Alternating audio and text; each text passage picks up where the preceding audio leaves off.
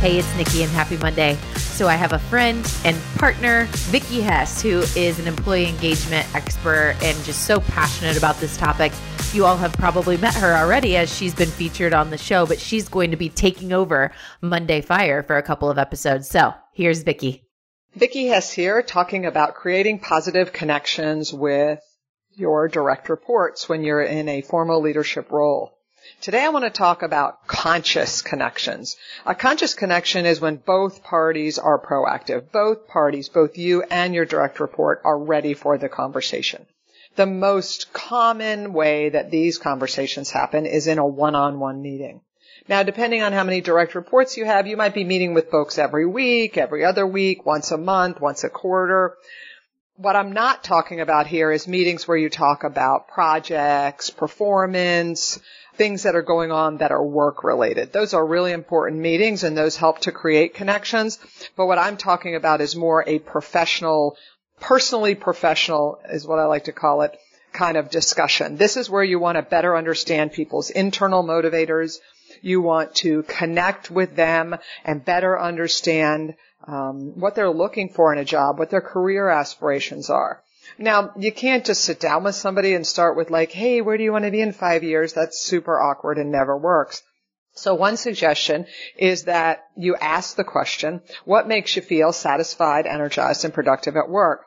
That's my definition of engagement. And when you find out the answer to that question, you can look and see, usually there's several answers, is this person more internally driven or externally driven?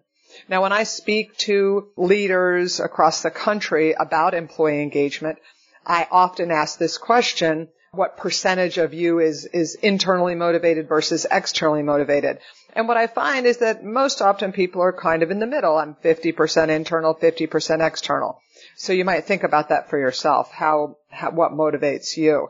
The deal here is you really can only motivate yourself. Nobody else can motivate you. But what you can do as a leader is you can help to remove obstacles so that people can act on their internal motivation. If I'm highly motivated, but every time I come to work, I hit a brick wall of not having what I need or difficult people or systems that don't work, then my motivation is going to start to diminish.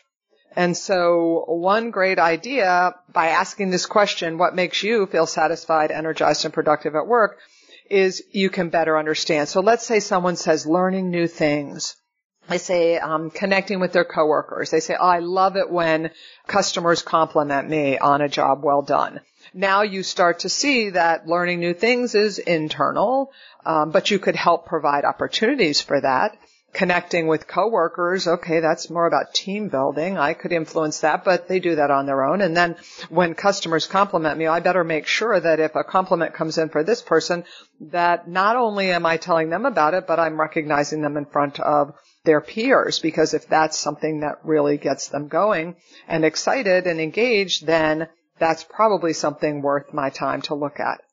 So the other idea with this is you ask people to write this down. You post it on a bulletin board, or maybe if there's a break room with lockers, people put it on their locker doors.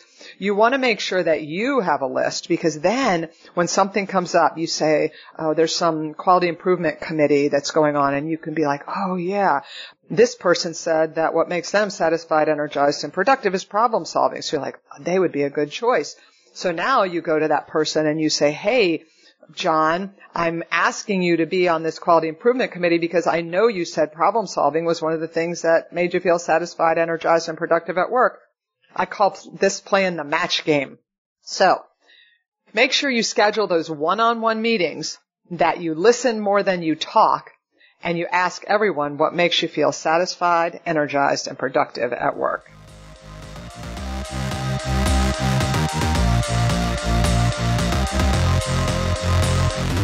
We just left the world a little bit better. Now go do something with it.